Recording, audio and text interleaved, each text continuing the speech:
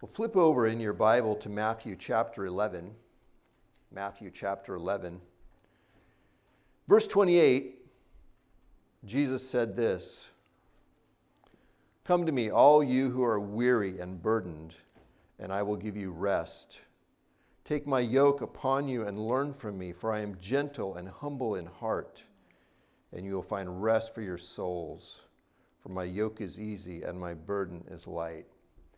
This is the most wonderful invitation that has ever been extended to anyone. Jesus extends this invitation to everyone, to all of us, no matter who we are, no matter what we look like or where we are from, no matter our nationality, our race, our wealth or lack of it, our age, our education level, our political affiliation, or any other thing that human beings use to exclude and separate one another. Jesus excludes no one. The only criteria for this invitation is that we be weary and burdened and in need of rest. I think we all qualify for that. There's a tiredness and exhaustion that can come from the weight of responsibilities in this life and from the trials and difficulties that come against us. These come in all shapes and sizes. It can be the daily grind of a job that you hate. It can be the never-ending homework assignments at school. It can be the demand for attention from the little ones that never seems to be satisfied. It can be the weight of financial obligations that are never met. Life can be fatiguing. The term adulting has been coined to refer to these responsibilities and frustrations that have a way of sucking the life out of life. Someone said, adulthood is like looking both ways to cross the street only to get hit by a falling object. Unprecedented and headache-inducing. Someone else said, adulting is too hard. Let's play something else.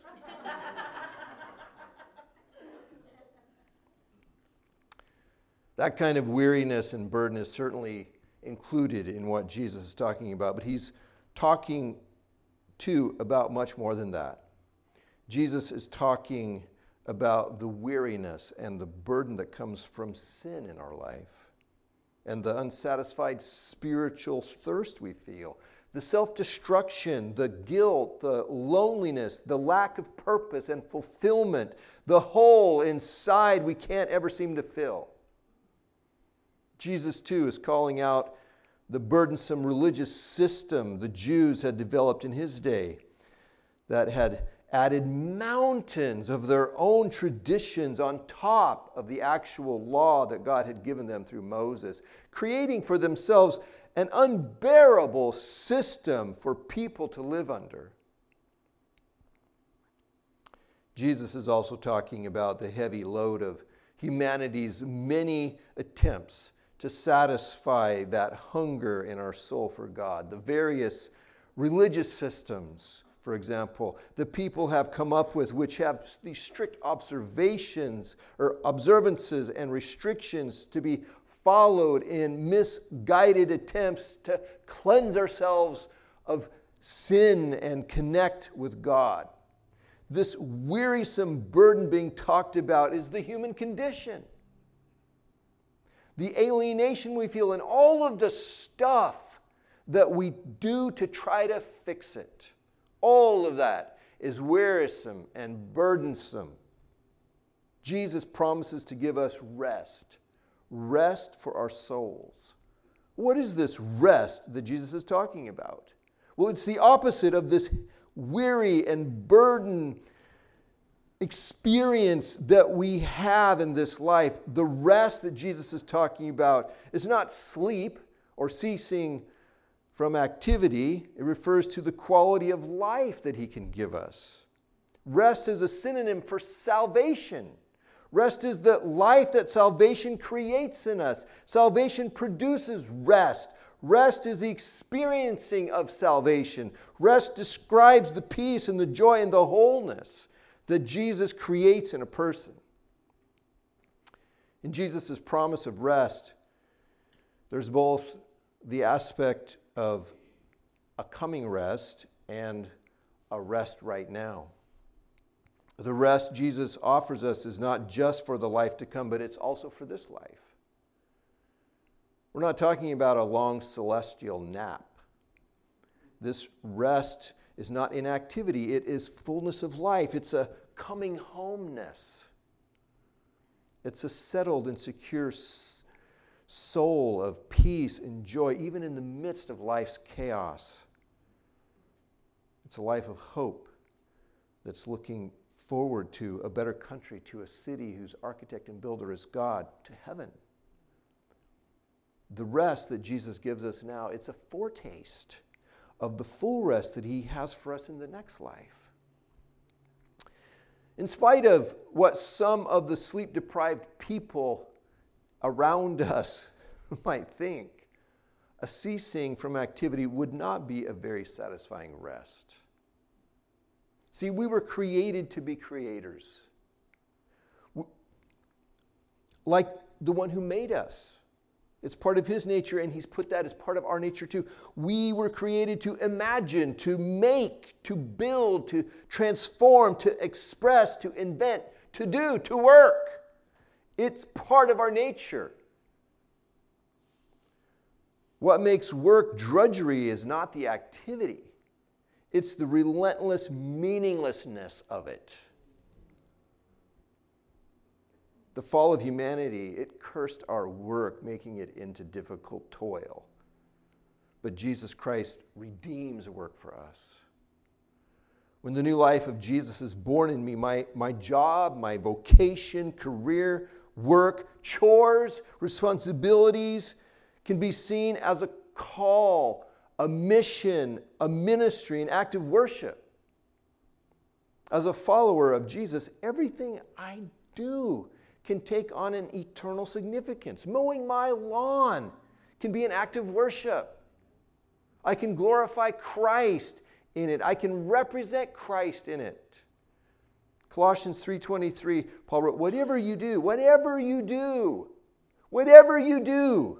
work at it with all your heart, as working for the Lord, not for human masters, since you know that you will receive an inheritance from the Lord as a reward. It's the Lord Christ you are serving. The rest that Jesus gives us in this life, it's a reorientation of the motives and the attitudes behind our activity. It's a redirecting of purpose for our life. It's a submission of our will to God. It's a confidence in this all-sufficient love and power of God. It's a life filled with hope for a coming future better than anything we can imagine. Jesus, he promised us a full rest in the next life, heaven. John 14:3, you might remember, he said, my Father's house has many rooms. If that were not so, would I have told you that I'm going there to prepare a place for you? And if I go and prepare a place for you, I will come back and take you to be with me. You also may be where I am. The eternal rest that we look forward to, it's not a ceasing of all activity either. It's not going to be this long heavenly snooze of nothingness. That's not what heaven is. Instead, imagine doing what you are perfectly gifted for doing, that you have a deep passion for doing, that brings you huge joy when you're doing it, that is totally fulfilling and meaningful for you when doing it. I don't know what that is for you, but heaven is going to be like that, multiplied many times over. Heaven will be the most joyful, fulfilling, invigorating experience you can imagine. How do we receive this rest? By coming to Jesus. He said, come to me and I will give you rest. It can't be obtained any other way. We can't earn it. We can't follow a set of steps to get to it. No method, no map, no money will get it for us. It's something we receive from Jesus Christ. We come to him with an open heart, acknowledging our need, and we ask. Do you remember what Jesus said in the Sermon on the Mount earlier in the Gospel of Matthew? Matthew 7:7, Jesus said, "Ask, and it will be given to you. Seek, and you will find. Knock, and the door will be open to you. For everyone who asks receives, and the one who seeks finds, and the one who knocks, the door will be opened." How do we continue to experience this rest in our life? By following Jesus.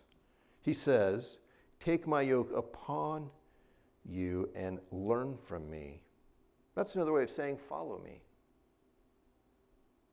A yoke is a device that fits around the neck of an ox or other draft animal, resting on its shoulders so the animal can pull the load of a wagon or a plow, for example.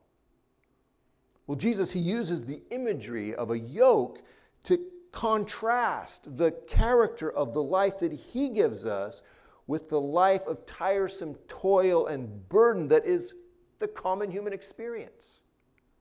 Jesus says, "My yoke is easy and my burden is light." The life I give you is characterized by rest. It's easy, the burden is light. Jesus, our Lord, the one that we submit our life to, the one whose yoke we take on, is himself gentle and humble in heart, he says. It reminds us of the description of Jesus in Matthew 9:36, where it says, when he saw the people, he had compassion on them because they were harassed and helpless like sheep without a shepherd. The Lord we serve is gentle and humble in heart. He's compassionate and kind and generous. He puts our needs before his own. He doesn't think of himself first. He laid his very life down for us.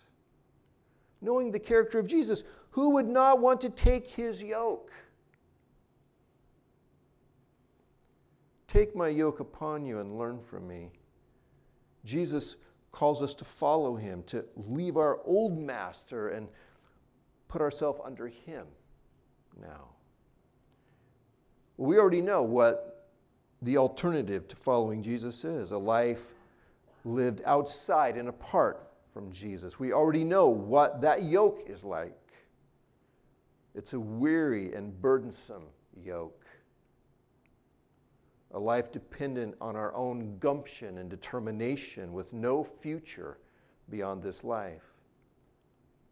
James Montgomery Boyce said, "Following Christ is, in a certain sense, the hardest thing anyone can ever do.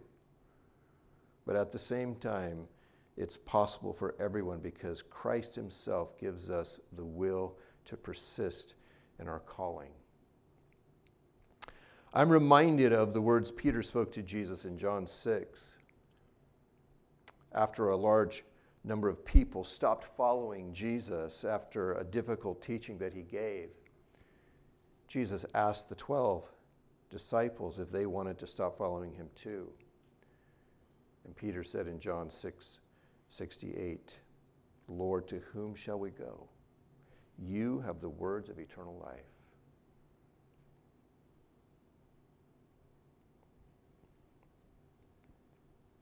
Now, I purposefully skipped ahead to verses 28 through 30, this wonderful invitation by Jesus to come to him, before we took a look at these earlier verses beginning in verse 20. So we'll have a better understanding of what people are refusing. But in verse 20, earlier in Matthew 11, we're told this. It says, "Then Jesus began to denounce the towns in which most of his miracles had been performed, because they did not repent. Woe to you, Chorazin! Woe to you, Bethsaida! For if the miracles that were performed in you had been performed in Tyre and Sidon, they would have repented long ago in sackcloth and ashes.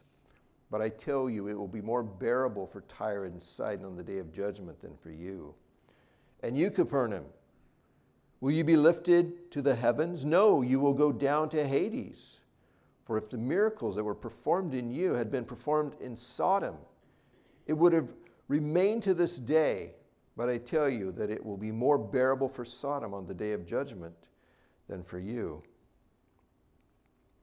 Jesus denounces these local towns in which he has done most of his miracles. Chorazin, Bethsaida, Capernaum. These people, they have witnessed firsthand astonishing miracles of healing and restoration by Jesus.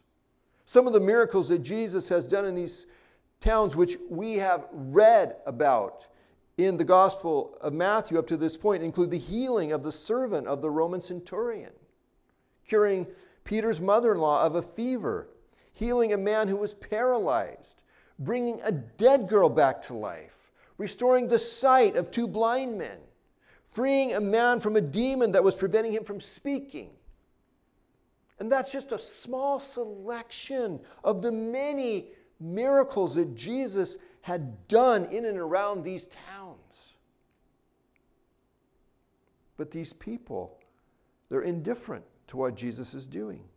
Some, like the religious leaders, they're even actively opposing him.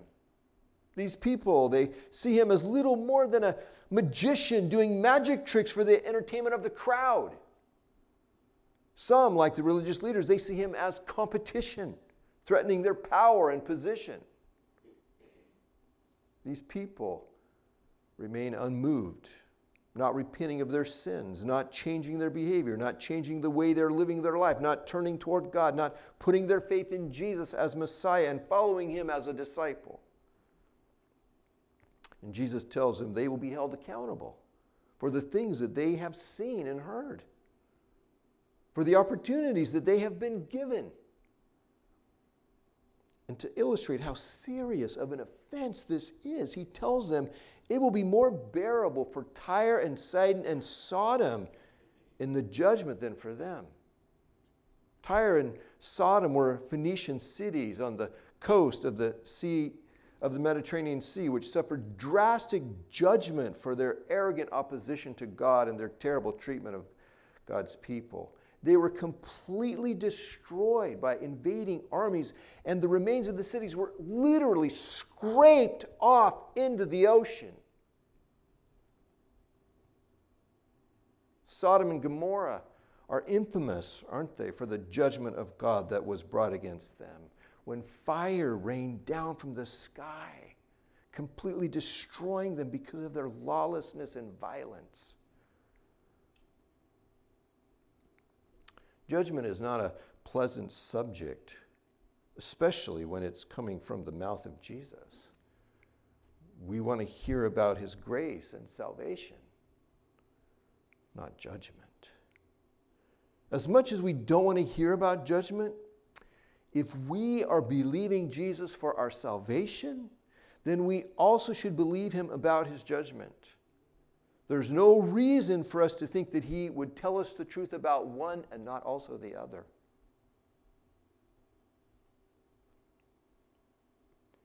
If these people are going to be held accountable for what they have seen and heard, it raises an uncomfortable question about people who have grown up in a Jesus-informed culture. People often want to ask the question about the fate of people who have never heard about Jesus and never given the opportunity to receive him as Savior.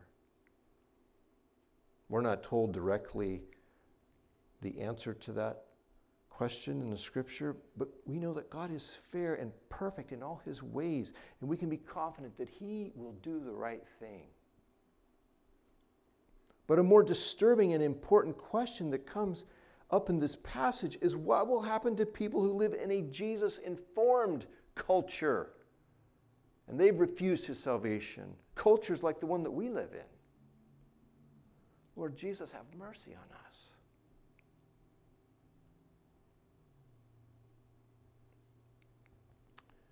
Again, as unpleasant as it is for us to hear about judgment of the Lord, it pains the Lord far more than it does us. He gets no pleasure from judgment. He desires the very best for us. He longs to have each of us on good terms with him. He wants to bless us with salvation and wholeness. God wants us to know him as Father. 1 Peter 3:9, it says, the Lord is not slow in keeping his promise, as some understand slowness. Instead, he's patient with you, not wanting anyone to perish, but everyone to come to repentance. Do you remember the generous, open invitation that Jesus has extended to all of us that we looked at in Matthew 11:28 through 30? That represents the heart of the Lord toward us. Come to me, and I'll give you rest. A final thought before moving on. Witnessing a miracle is not enough to produce saving faith. These people in these towns are an example of that. Most of the miracles that Jesus has done have been done right here in these towns.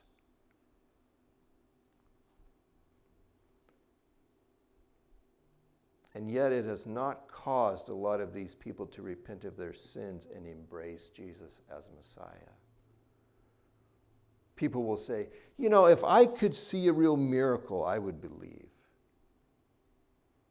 If I could be given convincing evidence that would prove the existence of God, then I would believe.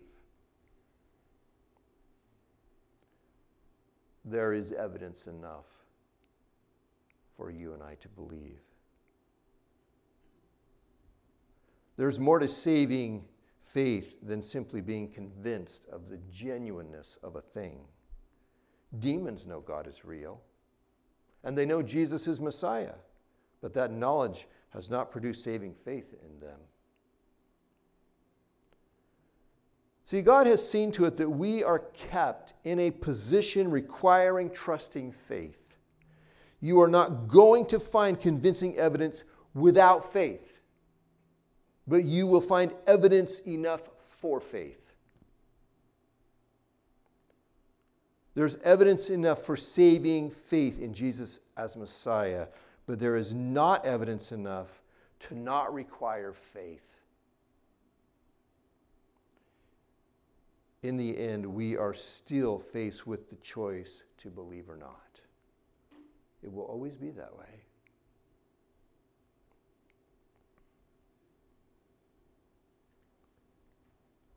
Faith pleases God.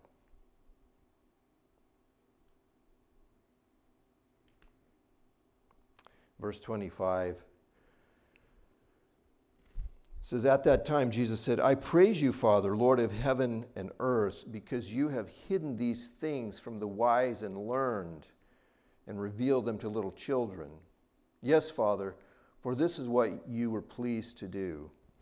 So in contrast to this indifference, disrespect, outright opposition that Jesus receives from many of the people in these towns, he overflows with joy when he considers what God the Father is doing. It says God the Father has hidden from the wise and learned who Jesus is and what he will do in a person's life. And at the same time, he has revealed these things to little children. Wise and learned. Jesus doesn't mean literally and only people who are wise and educated. He has nothing against wise and well-educated people. Instead, Jesus means those who think themselves wise and learned and above needing the salvation of Jesus. And little children, Jesus doesn't mean literally small children, although small children are certainly not excluded, but Jesus means those who are humble like little children and they look to Jesus for salvation.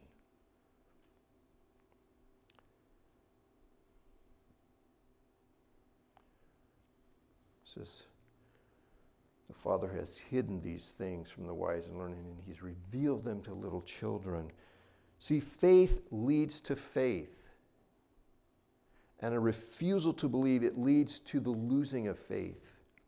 Matthew 13:12, Jesus is going to say this, Whoever has will be given more, and they will have an abundance. Whoever does not have, even what they have will be taken from them. We see this truth playing out in the lives of these people, the wise and learned, even what they have is taken away because of their refusal to believe. The Father has hidden from them the truth about Jesus. And in the case of those called little children, the Father is blessing them with the ability to see Jesus more and more. The Lord is very gracious to the humble, and He's opposed to the proud.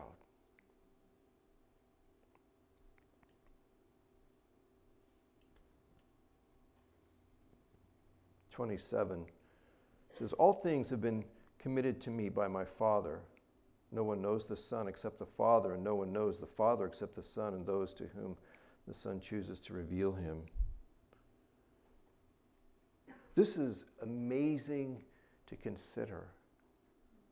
Jesus says, all things have been committed to me by my Father.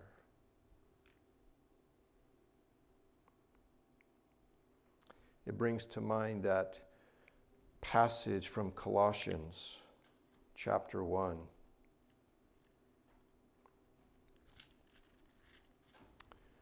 Verse 15.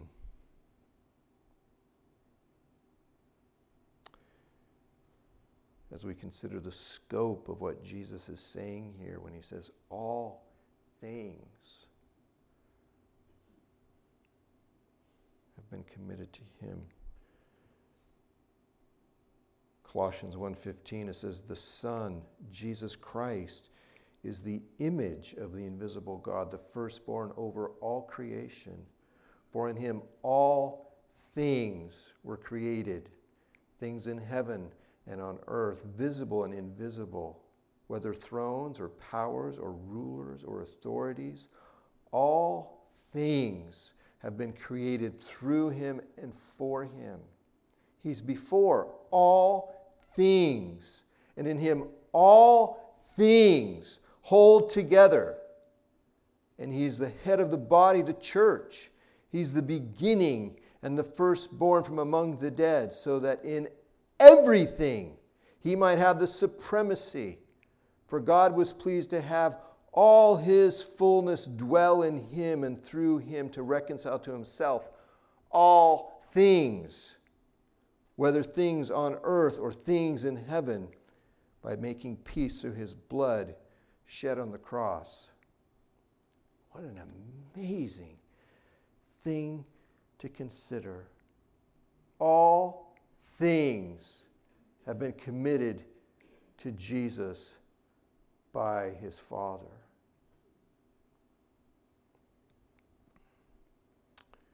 The Father reveals the Son, and the Son reveals the Father. The Father sent the Son to rescue and redeem us. The Son, who has dwelt among us, reveals God the Father to us.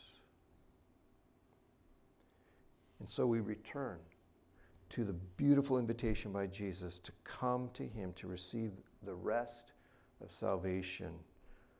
Verse 28, come to me, all you who are weary and burdened, and I will give you rest. Take my yoke upon you and learn from me, for I am gentle and humble in heart, and you will find rest for your souls, for my yoke is easy and my burden is light. The rest that Jesus promises is the opposite of the weariness and the burden of the human experience of this life.